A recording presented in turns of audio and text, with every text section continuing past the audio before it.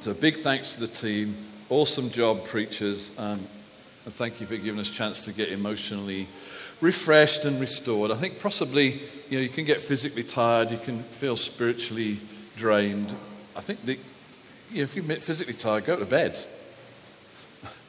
If you're spiritually tired, go to God. The emotional bit, so both of those are fairly easy to fix. I think the emotional bit just can take a little while longer just to be restored and be energized again. So thank you so much. Today, I'm actually going to continue the series I started, which is Beliefs and Mindsets to Change Cities, with direct and particular reference to the referendum that we've just been through and the outcome that we're all feeling in different ways. And I'm aware that church is not the place, we are not aligned politically, okay? Yeah. And I'm not here to make political statements about Europe or anything, because the thrust of my message is that we're receiving a kingdom that cannot be shaken, that isn't of this world. And that fundamentally we're not of this world either. Your citizenship is first of all in heaven, not Scotland, Great Britain or Europe. And that our lives flow out of those realities first and foremost. Often I've had people say to me, why don't we address the issues that are happening in our world more often? And my reason is because I don't believe that we should take our agenda from what's happening in the world. Don't want to be led by world events. I want to be led by Holy Spirit and what God is shaping up. I just happen to think that this event and what's happening in the heavenlies are aligned. Often major upheavals are not just the affairs of men, but they're a reflection of shifts in the heavenlies. And I think we are experiencing a moment like that.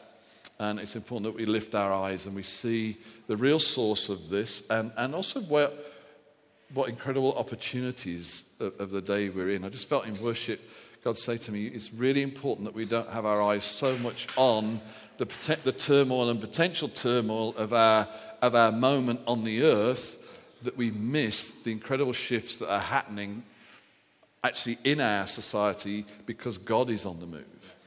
And you can be so preoccupied with, what's going to happen to my job or what's going to happen to Scotland or what's going to happen to the value of my house or any number of knock-on effects of what's been happening, that you can actually then not see what God is doing on the earth and start, you're not partnering with him in the end because you're not observing, you're not hearing or seeing what he's doing. Your vision is filled with something else.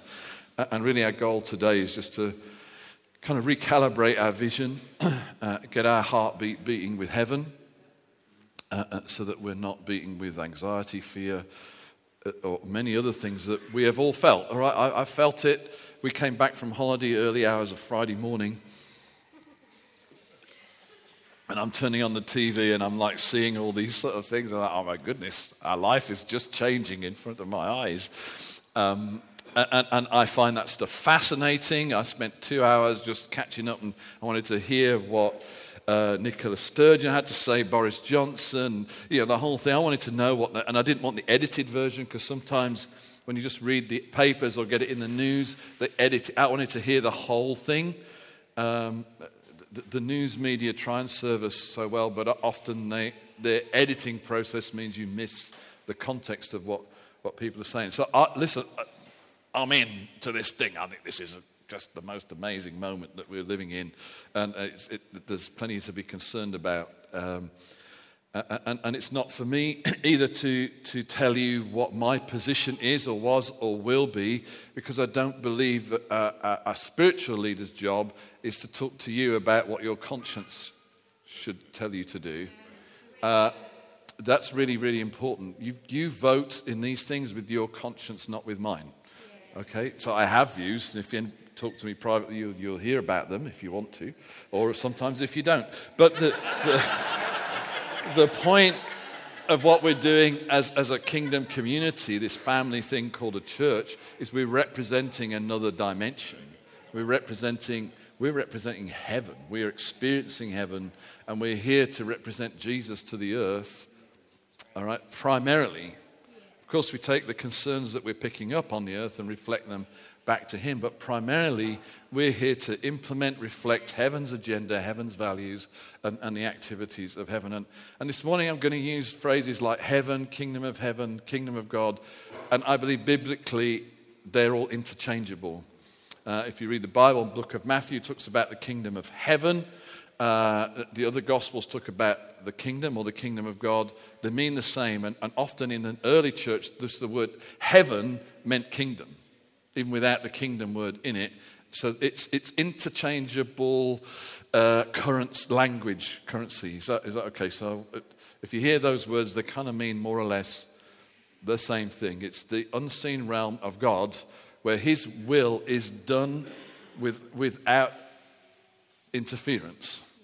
His will is perfectly expressed and experienced. His presence is fully there. That's what heaven is in my view. And the goal is that earth becomes more like heaven. So we're told to pray that his will would be done and his kingdom would come on earth as it is in heaven. So if it is as it is in heaven, it means the will of God done on earth unhindered, and it's full of his manifest presence in equal measure to what it is in heavenly places. Yeah? So that's our goal. That's what we're about. That's what we're praying for in this season. I think we live now in a particularly destabilizing time, and I'm not sure that they're out. I think they've begun rather than ended in the decisions that have made. And for us in Scotland, there's other potential destabilizing things on the table. So, nearly 2 years ago, we had our own referendum, as you know, and at that point, the majority will of the people was to remain part of the United Kingdom. And then not too many months ago, we voted in a party in the SNP whose declared and clear intent is to take Scotland out of the United Kingdom. So we put into Holyrood a party who are doing a good job, in my view, of running the country. But inside their heartbeat is their passion. Then we've just had a UK-wide referendum, which is voted to take us out of the EU, but most of Scotland voted to stay in. So we here are in binds, whichever way you look and whichever persuasion you particularly have. Yeah. Is that fair to say? Rather than so this isn't going to go away tomorrow. And so what for us as the people of God? How do we handle this? Okay, how do we walk through this? Because I believe our goal and our role is to transform our city and our nation. That we're not simply here trying to get through and get by while the world rumbles on and people have their votes and we just keep the peace. You know, we're nice Christians doing our jobs, earning money, paying our bills and trying to win a few people to Jesus. Actually, our goal is to change the world. And this theme follows me wherever I go, even on holiday. So on holiday, we took a 2-day trip to the city of Ephesus. So I'd like us to turn to Acts 19, which is about the city we visited. I absolutely loved it. I mean, Teresa and I had 2 days in Ephesus, Hierapolis. We went to the place where I think the mother of Jesus, Mary, lived. I mean, we had spiritual encounter after spiritual encounter. We went to the tomb and the spot where the Apostle Philip was crucified, probably, and buried. My goodness, it was like a spiritual encounter fest. So if you've got your Bibles or the screen or whatever, we're going to turn to Acts 19. And unusually for us, we're going to read the whole thing. Are we in NIV? Okay, I'll move around the speaker so we'll just read it together. While Apollos was at Corinth, Paul took the road through the interior and arrived at Ephesus. There he found some disciples and asked them, "Did you receive the Holy Spirit when you believed?" And they answered, I can't even see around there. No, we have not even heard that there is a Holy Spirit. So they're not particularly well informed, these guys. So Paul asked, what baptism did you receive? John's baptism, they replied. Paul said John's baptism was a baptism of repentance. He told the people to believe in the one coming. Oh, here we go. I need glasses to do that, though. Excuse us, so we get our stage props sorted out. But everybody in this room can read, eh? He told the people to believe in the one who was coming after him, that is Jesus. On hearing this, they were baptized into the name of the Lord Jesus. When Paul placed his hands on them, the Holy Spirit came on them. They spoke in tongues and prophesied. There were 12 men in all. I just want to make the point that that was the beginning of a major revival. Was in this case, 12 men got absolutely whacked in the Holy Spirit and spoke in tongues. It's fundamental to anything else happening. Paul entered the synagogue and spoke boldly there for 3 months, arguing persuasively about the kingdom of God. But some of them became obstinate. They refused to believe and publicly maligned the way. So Paul left them. He took the disciples with him and had discussions daily in the lecture hall of Tyrannus. This went on for 2 years, so that all the Jews and Greeks who lived in the province of Asia heard the word of the Lord. God did extraordinary miracles through Paul, so that even handkerchiefs and aprons that touched him were taken to the sick, and their illnesses were cured, and evil spirits left them. Some Jews who went around driving out evil spirits tried to invoke the name of the Lord Jesus over those who were demon-possessed. They would say, "In the name of Jesus, who Paul preaches, I command you to come out." Seven sons of Sceva, a Jewish chief priest, were doing this. One day the evil spirit answered them, "Jesus I know, and I know Paul, but who are you?" Then the man, we haven't got time to get into all this, but it's really interesting to know, are we known in the spirit realm? Then the man who had an evil spirit jumped on them and overpowered them all. He gave them such a beating that they ran out of the house naked and bleeding. When this became known to the Jews and Greeks living in Ephesus, they were all seized with fear, and the name of the Lord Jesus was held in high honor. Many of those who believed now came and openly confessed their evil deeds. So these are the people who already believed. A number who had practiced sorcery brought out the scrolls together and burned them publicly. When they calculated the value of the scrolls, the total came to 50,000 drachma. In this way, the word of the Lord spread widely and grew in power. After all this had happened, Paul decided to go to Jerusalem, passing through Macedonia and Achaia. After I have been there, he said, I must visit Rome. He sent two of his helpers, Timothy and Erastus, to Macedonia. While he stayed in the province of Asia a little longer, about this time there arose a great disturbance about the way. This is still in Ephesus. A silversmith named Demetrius, who'd made silver shrines to Artemis, brought in no little business for the craftsmen. He called them together along with the workmen in related trades and said, "Men, we receive a good income from this business. And you see and hear now this fellow Paul is convinced and led astray large numbers of people here in Ephesus and in the principality and practically the whole province of Asia. He says that man-made gods are no gods at all. There is a danger not only that our trade will lose its name, but also that the temple of the great goddess Artemis will be discredited, and the goddess herself, who is worshipped throughout the province of Asia and the whole world, will be robbed of her divine majesty." When they heard this, they were furious and began shouting, "Great is Artemis of the Ephesians!" Soon the whole city was in uproar. The people seized Gaius and Aristarchus, Paul's traveling companions from Macedonia, and rushed as one man into the theater. Paul wanted to appear before the crowd, but the disciples wouldn't let him in. Even some of the officials of the province, friends of Paul, sent a message begging him not to venture into the theater. The assembly was in confusion. Some were shouting one thing and some another. Interesting, eh? Most of the people didn't even know why they were in there. I love the Bible. Keep going. The Jews pushed Alexander to the front, and some of the crowd shouted instructions to him. He motioned for silence in order to make the defense before the people. But when they realized he was a Jew, they shouted in unison for about 2 hours, "Great is Artemis of the Ephesians!" The city clerk quieted the crowd and said, "Men of Ephesus, doesn't all the world know that the city of Ephesus is the guardian of the temple of the great Artemis and her image which fell from heaven? Therefore, since these facts are undeniable, you ought to be quiet and do nothing rash. You brought these men here, though they have neither robbed our temples nor blasphemed our goddess. If then Demetrius and his fellow craftsmen have grievances against anybody, the courts are open, there are proconsuls, they can press charges. If there's anything further you want to bring up, it must be settled in a legal assembly. As it is, we're in danger of being charged with rioting because of today's events. In that case, we would not be able to account for this commotion since there is no reason for it." After he said this, he dismissed the assembly. I know it's long, but it's worth the read just for the comedy value, isn't it? It's like... So we went on holiday and we went to Ephesus, which is a real place and was a very real place then. It was in that time when Paul arrived up, it was the second city of the Roman Empire. It was immensely wealthy. It was a center of trade.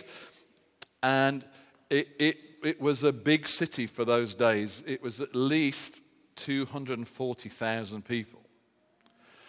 And the way they know that is the theatre that's talked about in the scripture there, which is we would call an amphitheatre, was built to house one person from every family in the city.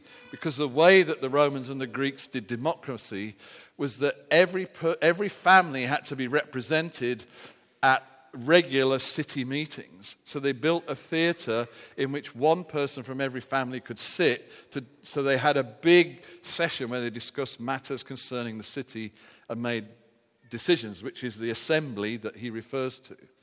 In order to do that, so there was one seat per family, and they estimated that every family would have 5 people in those days. So if you've got, and that the theatre that we stood in seats 24,000 people. And it's massive, and the acoustics are incredible. And that's where this riot took place. It says the whole city was in uproar, and they dragged these 2 disciples in, and they're shouting for 2 hours, "Great is Artemis." I mean, this is a huge event. Here's a city of 240, maybe 250,000 people. So you calculate the families. So if you do 5 times 24,000, and then you double it because there was at least 1 slave per free man. And that's where you get to. So another way of doing it is just go 10 times the number of seats in the theatre in any Roman city will give you approximately the population. So this is a big city. Depends on who you read about how big the church became, but estimates vary between 30 and 80,000 people in a city of 240,000 people. The other thing that it was famous for was the Temple of Artemis, which was known as one of the 7 wonders of the world, of the ancient world. It was grand, it was large, it was built on a cliff top, and it was just gigantic, and it could be seen from way out to sea. And people came from all over the known world to worship there and be part of this thing going on with Artemis, and she became this goddess who was really a goddess of fertility. Fertility is what I'm thinking about. Okay. Very weird looking statue of her. So this whole temple generated business, and there were hundreds, if not thousands of people employed in the whole Artemis thing. Making images, selling trinkets, writing scrolls. There's even a whole separate building for the cult of Artemis. And there was, housed in there was temple prostitutes, priests, etc., etc. So this was a ginormous thing going on in this city that employed a lot of people, made a lot of money, and shaped the culture of that city. So probably 2 major cultural atmosphere setting influences on the city of Ephesus were the Romans and Artemis. All right? So you see at the end of the story, the clerk is saying, "Hey, guys, let's quieten down here because we could be accused of creating a riot." The reason he's so nervous is he's afraid as if word gets out that there's trouble, the Romans will be in and they'll crack down on this thing with pretty harsh.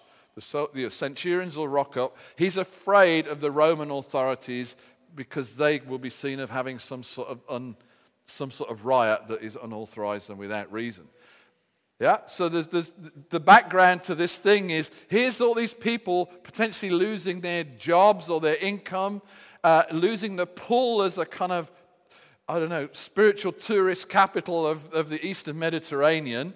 And there's a whole Roman thing of, we've got to keep things calm or they'll come in and take away. Actually, what they're afraid of is the Romans would step in and then they'd lose a lot of their freedoms. There was quite a lot of freedoms in the city of Ephesus. Is this making sense? So it was a real place with this massive theatre with a real riot going on. Paul was in danger of his life from these people, and they're shouting, and there's confusion, and there's pulls on them because their life is shaped by these bigger things, by the Roman Empire, by the worship of Artemis. And that creates a set of values and a set of commitments to values that shape the way they live life in this city. And it was a beautiful city. It had drains and toilets and artwork and pavements. And I mean, don't think this was primitive. This was incredible. The city is just incredible. To walk through, it's breathtaking now, and a lot of it is a ruin. And here we have probably the best, in Scripture, the best fleshed out example of city transformation because the kingdom of God arrived through a small team of people who showed up with Paul. This city is being turned upside down. Its value system is being challenged. Its economic structure is being challenged. Because Paul and his companions believed they were representing and carrying with them an authority of a kingdom that was far superior to even the Roman kingdom. They believed the government of heaven, which they represented and they exercised, was the most significant thing to happen to the planet since creation. They believed that this was way more significant than Artemis or the Romans. And they believed that their God bowed to no one, that the Lord Jesus Christ was the Lord of all, of heaven and earth.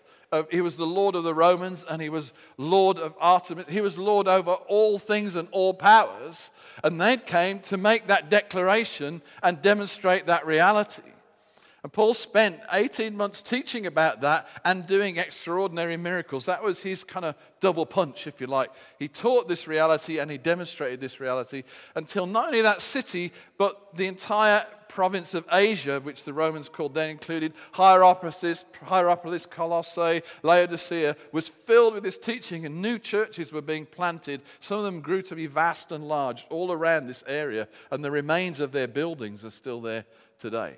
This was amazing. This was cultural transformation. This was a city being impacted because the kingdom of heaven was arriving on the earth through a band of people who just believed their kingdom was the greatest kingdom. That heaven was coming to earth, and they didn't need to bow to or worry about what the agendas were of the other authorities that were at play in that world at that time. Is this making sense?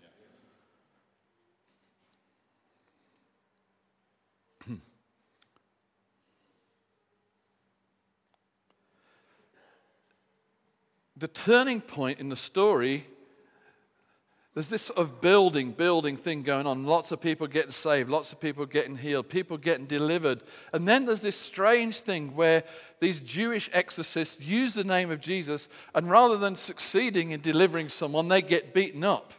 So 7 of them get beaten up by one guy. So demon power can give you extraordinary strength.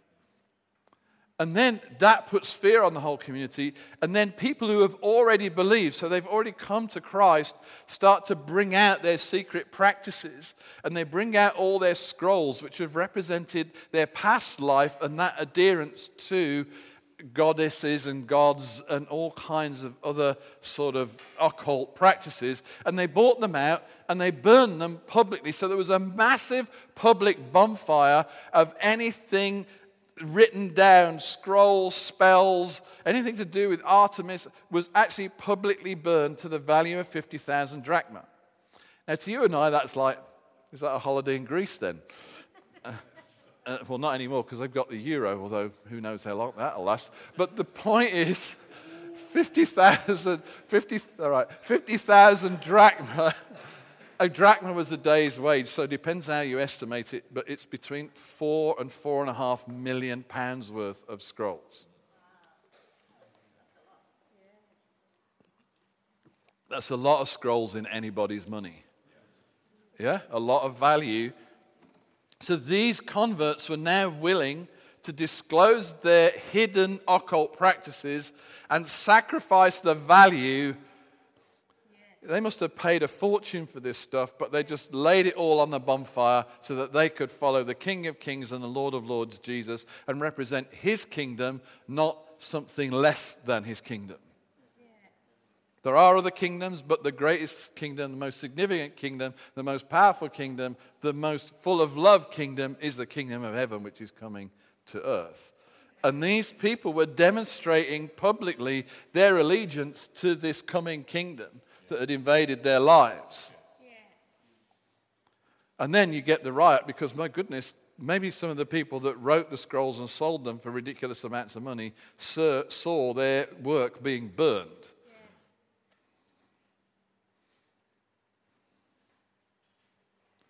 The people who came to faith were breaking their partnership with the powers that govern their age.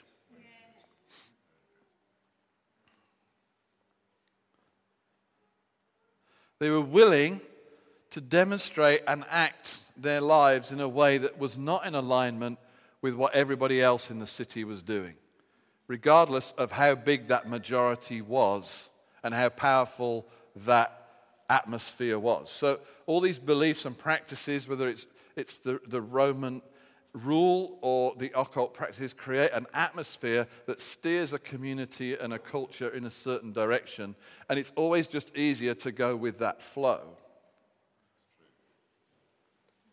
And usually that flow is generated and sustained because of fear. Most of our society is built on fear. People today are scared. Maybe they don't want to call it scared. They may call scared concerned or anxious. But unknowns, lack of clarity creates anxiety.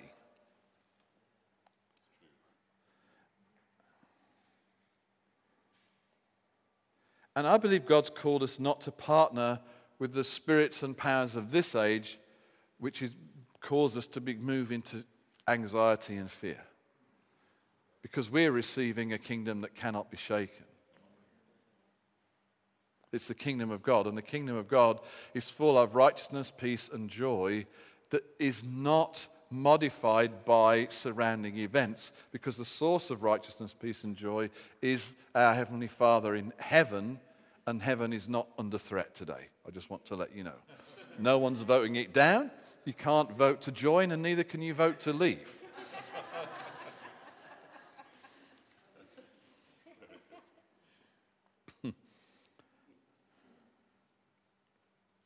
Paul knew he represented a superior kingdom. We represent a superior kingdom. We represent ultimate stability, a kingdom that cannot be shaken. Politics and religion divide people.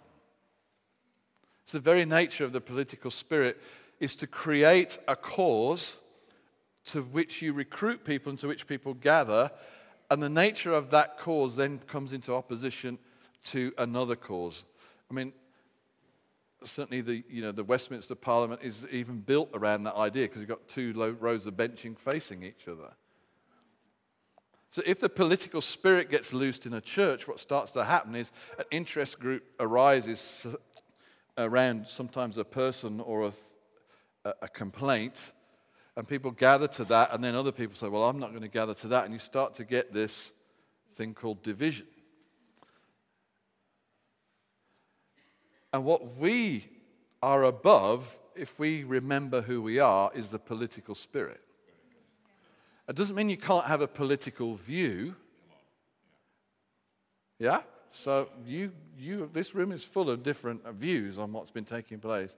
But the goal is not to partner with that so strongly that you start to demonize people that don't agree with you, or fear that the heavens are falling in on your head because what you believe in isn't happening. Because there is a greater reality that you are part of. You're a citizen of heaven first, and that cannot be shaken. Your income, your job, your family, the future of your children is not dependent on what we vote to do with Europe. Honestly, where do we get that idea? We just said it, that He supplies all our needs according to His riches in glory in Christ Jesus. My employer is the means by which I'm supplied. He is not the source of the supply. Kingdoms come and kingdoms go, but he remains. Yeah? And he's the one who raises some up and puts others down. And we've lived with that for thousands of years, and maybe we'll live until Jesus returns. That's how it's going to be. But let's not partner with a fear-based culture that locks us into anxiety about our future because of some vote that happened about the European Union. Our kingdom is greater than the European Union, the Westminster Parliament, Holyrood, United States, all put together. It's more significant, more powerful, and it's what the world needs more than any of them. Can I hear, I really believe it, amen on that? Yes. The kingdom of God is more significant than the European Union, more significant than Holyrood, more significant than the Westminster Parliament, more significant than all of them put together. It is more powerful and more influential. Amen. They only exist at the permission of heaven. God just lets go, no more of you, and it will be gone. Or create something else, or he could sustain it. It could become double the. I don't know what he's going to do, because he has a plan for it all. But I'm just saying he has the power to do that. All right, I'm not making a value judgment about its value. I'm just saying what he is able to do. Please don't mishear what I'm saying. So I want to exhort us to not partner with fear. No matter how passionate you are for your cause, do not let it trump the cause of heaven. No matter how passionate you are for your nation, for your political party, if you are a believing Christian, that should not be your primary emotion, not govern the primary emotional state. If your affections and your emotions are driven by those things, then it's time to recalibrate and tune in to the kingdom of heaven and look a bit longer at the face of the Father who loves you.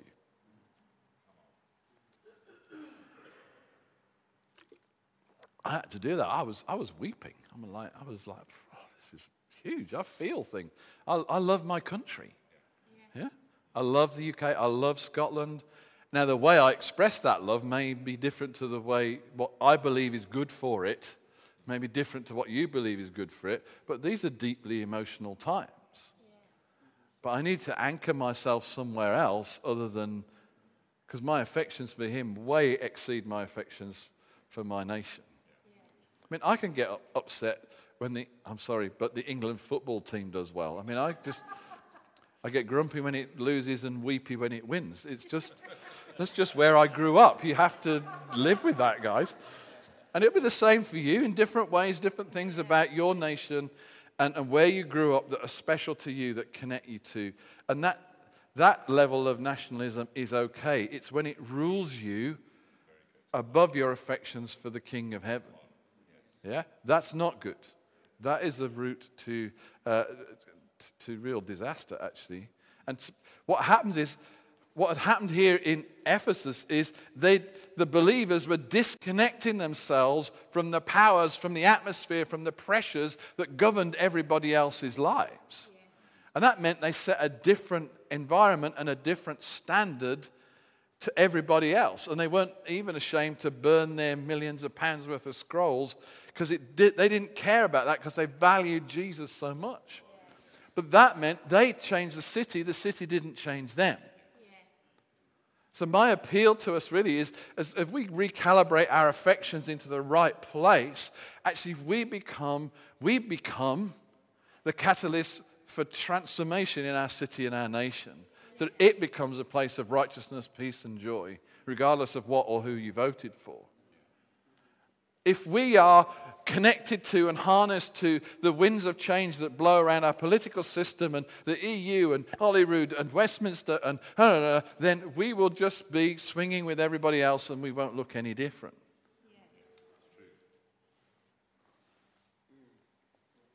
We're here to release the kingdom of heaven, not establish the European Union or Westminster or anybody else. Those are inferior concerns. They're not invalid concerns or unimportant concerns, but compared to the kingdom of heaven, they are inferior concerns. To the point where Paul said, I count everything as garbage, literally as dog poo in the Greek, for the surpassing worth of knowing Jesus, my Lord. And he had a lot of amazing things in his life given from his cultural background that were valuable from his cultural background, which he completely discarded in order to connect all of his affections and passions to Jesus and the cause of his kingdom. We have to be willing to do that, because that is the greatest prize. Everything else is inferior. I hope I'm helping you today. So Hebrews, I've referred to this already, but Hebrews 12:28 says, therefore, since we are receiving a kingdom that cannot be shaken, let us be thankful and so worship God acceptably with reverence and awe. And I just thought this morning was amazing, because that's what we were doing. I thought, this church is growing, mature. I'm so proud of this heartbeat that's in this place, because all this crazy stuff is going on around us. We all gather and we are worshiping Jesus with praise on our lips, and he loves that. Your world may have just got turned upside down. You're worshiping him with your heart. He loves that. We are a royal priesthood. We are a holy nation. We are actually aliens and exiles here. We are citizens of heaven. And we're here to bring more of heaven to the earth. That's our primary function. And this is a great opportunity to do that. Honestly, this is, I said at the beginning, it's important we don't get lost in all that's going on and miss the atmospheric shifts that are happening and the mood shifts in our culture that are huge open goals for the kingdom of God to walk into. As simple as being in your office on Monday and releasing peace and joy rather than complaint, anxiety, fear. I'm not saying that there aren't issues to be resolved. I'm just saying, what's your emotional state? What are you anchored and connected to? And are you just going along with the flow of everybody else's anxiety because it's easier to do that? Or are you actually releasing something by your words and your demeanor, which is righteousness, peace, and joy? You're just releasing the kingdom. People will look at you like, what do you have? I said, well, I have Jesus. And he's still on the throne last time I looked.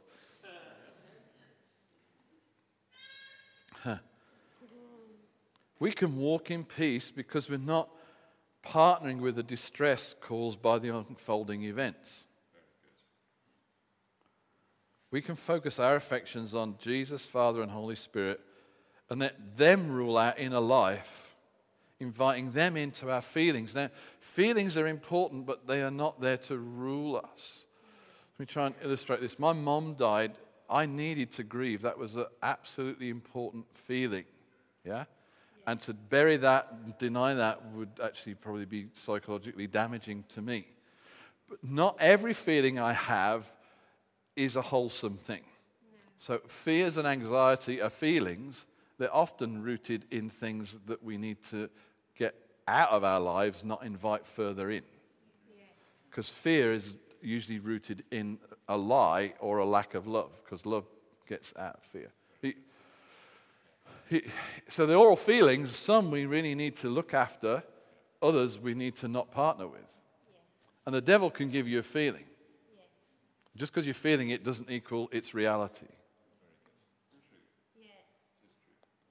So I think it's very important when we move in the realms of vulnerability that we understand the source of the things that we are feeling and validate and strengthen the right things and confront the wrong things in ourselves and in one another. So we have to have a culture in which there is confrontation, otherwise we'll allow one another to be drawn away into all kinds of other affections which are not healthy. Just saying. So we can walk in peace and righteousness and joy. You are fully equipped to do that. It's your new nature's main reference point is righteousness, peace, and joy. If you cut everything else out of your life and just let your life just center, what's going to start coming out of you is righteousness, peace, and joy. Because Jesus is in your heart. Can't help but be anything else. We can right now honor and pray for the people that govern and lead us. Some of the scriptures that were written to the early church to honor those that were in leadership were written to churches that were being persecuted and thrown to the lions by the people they were supposed to be praying for and honoring. We haven't got to that point yet. They may be, your leaders may be not agreeing with what you would like, but they haven't thrown any of us to the lions yet. This should be fairly easy for us. But I have to say, it isn't always. So, just personal experience, a couple of year ago, the sitting government here changed the stamp duty rules. God really got me on this one. It's like, they changed the stamp duty rules, the stamp duty went up. So for a whole year, the price of houses in Scotland went down. I was upset. Because of my house, not because of yours. And I was like, government. And I'm like, oh, that's not a good attitude, is it? This is often easier to see when you go to another country than when you're here. So when we were in South Africa last autumn, you could see, particularly the white community in the church, were on the edge of rage with Zuma, who is their black president. And yes, the government is corrupt. Yes, they're making foolish decisions. Yes, it's nepotistic. Yes, it's quite Zulu and not very Western. And yes, the value of the rand has halved. And yes, all kinds of really uncomfortable economic and social realities are unfolding. But what we were seeing was churches overwhelmed by these concerns and not understanding in that moment the opportunity they had to unify their nation and release something amazing, which they had done before in 1994 in the whole turmoil of apartheid being overthrown. And that peaceful transition was incredible, and a lot of it was down to the church and church leaders. It's almost as if they've forgotten who they were, and all this economic turmoil and poor justice, the church still had a voice and a powerful place to be if it didn't partner with all these other concerns and worries and political stuff. Yeah? That's really what I'm saying to us. It's just we need to see what we're surrounded by. And I don't get the grumps with whoever because my house price went down for a year. Because that's a petty issue. I'm told that I'm going to honor those that lead us. Whether my house price is up or down.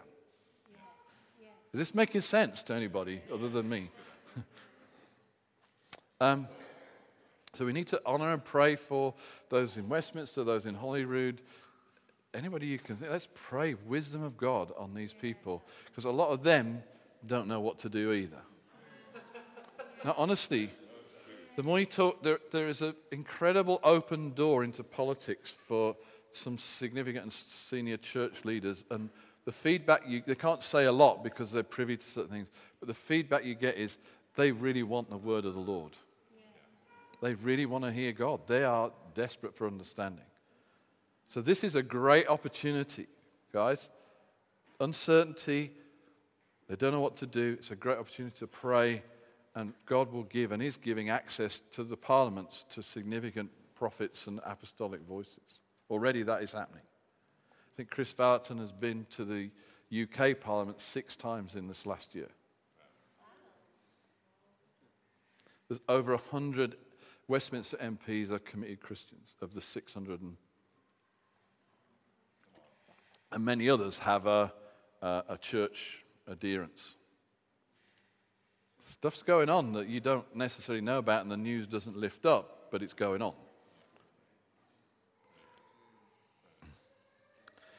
We can keep resisting the political spirit and love everybody that doesn't agree with us. In the church, out of the church, we're here to bless everybody.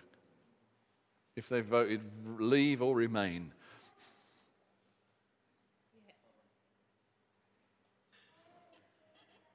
And I think I've covered that one. Let's release peace and blessing in our environment. Find ways to bless people that don't agree with you. And don't partner with all this Facebook, Twitter stuff. My goodness. It's easy to say something in that social media environment with apparently no consequences. Let's not do that. Let's not just not partner with negativity and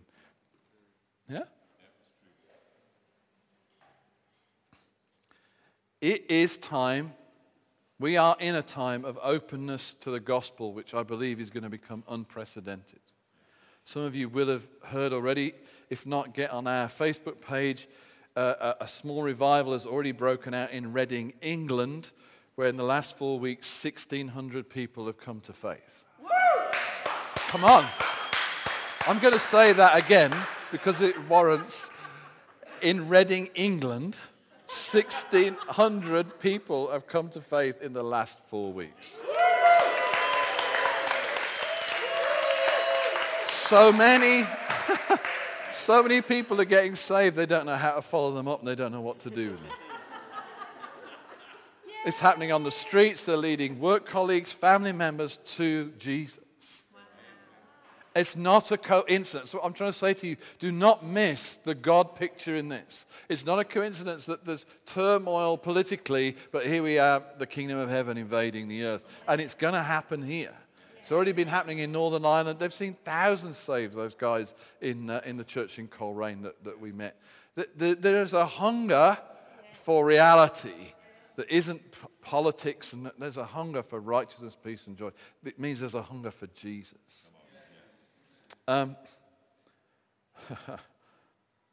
It's a really good moment to demonstrate the superiority of the kingdom through signs and wonders and deliverance. It just is. That's how people know we are from that place, because people get healed, delivered, and saved. That's a demonstration of the superior reality.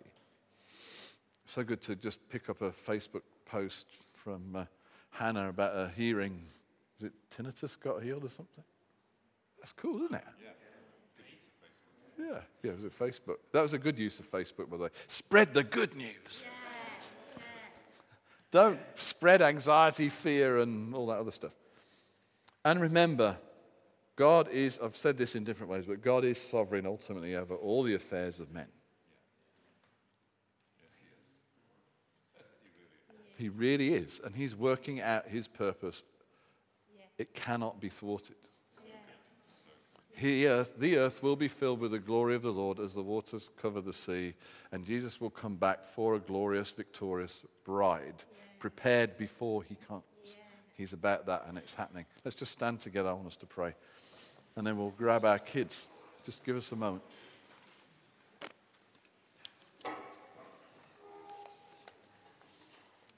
Can we just lift up our hands and pray for our political leaders right now? Just God, put someone in your mind. Pray that they would get wisdom. Pray that they would sleep well. Pray they would be blessed and encouraged. Yeah, Father, we do. We pray. Pray for downloads and I pray for blueprints from heaven. I pray for dreams and revelation and plans and solutions. Thank you, Father. I pray that you would position people with solutions. Yes, Father. Father, we pray for Holyrood politicians. We pray for Westminster politicians that they would hear your voice, that they would publicly or secretly cry out to you. And that, thank you for those you've given access into those places of power. Give them courage to speak for you into those situations. And we pray that this would be a moment of great outpouring in our nation, that our leaders would feel loved and honored, even if they don't feel agreed with. Let this be a new day that we can pioneer, that we can be the first of in our city and in our nation, that we love everybody, whether we agree with them or not, and they know it. Father, we pray for a great outcome. We pray for favor. We pray for security in us. I pray for peace. That there wouldn't be violence, that there'd be an unusual peace in Glasgow. God, just as we saw fear disappear and less knives being carried, let there be an unusual peace in our city, an unusual level of prosperity in our city, an unusual level of clarity about these issues, that tensions between ins and outs would not arise, God. In Jesus' name. We want to rise up as your church. We want to rise up because we do represent your kingdom. We represent the greatest kingdom that there is. The one that made it all is who we represent. And we want to release peace and joy. We want to release healing and salvation to those around us. We want to live in that opposite spirit in Jesus' name. Amen.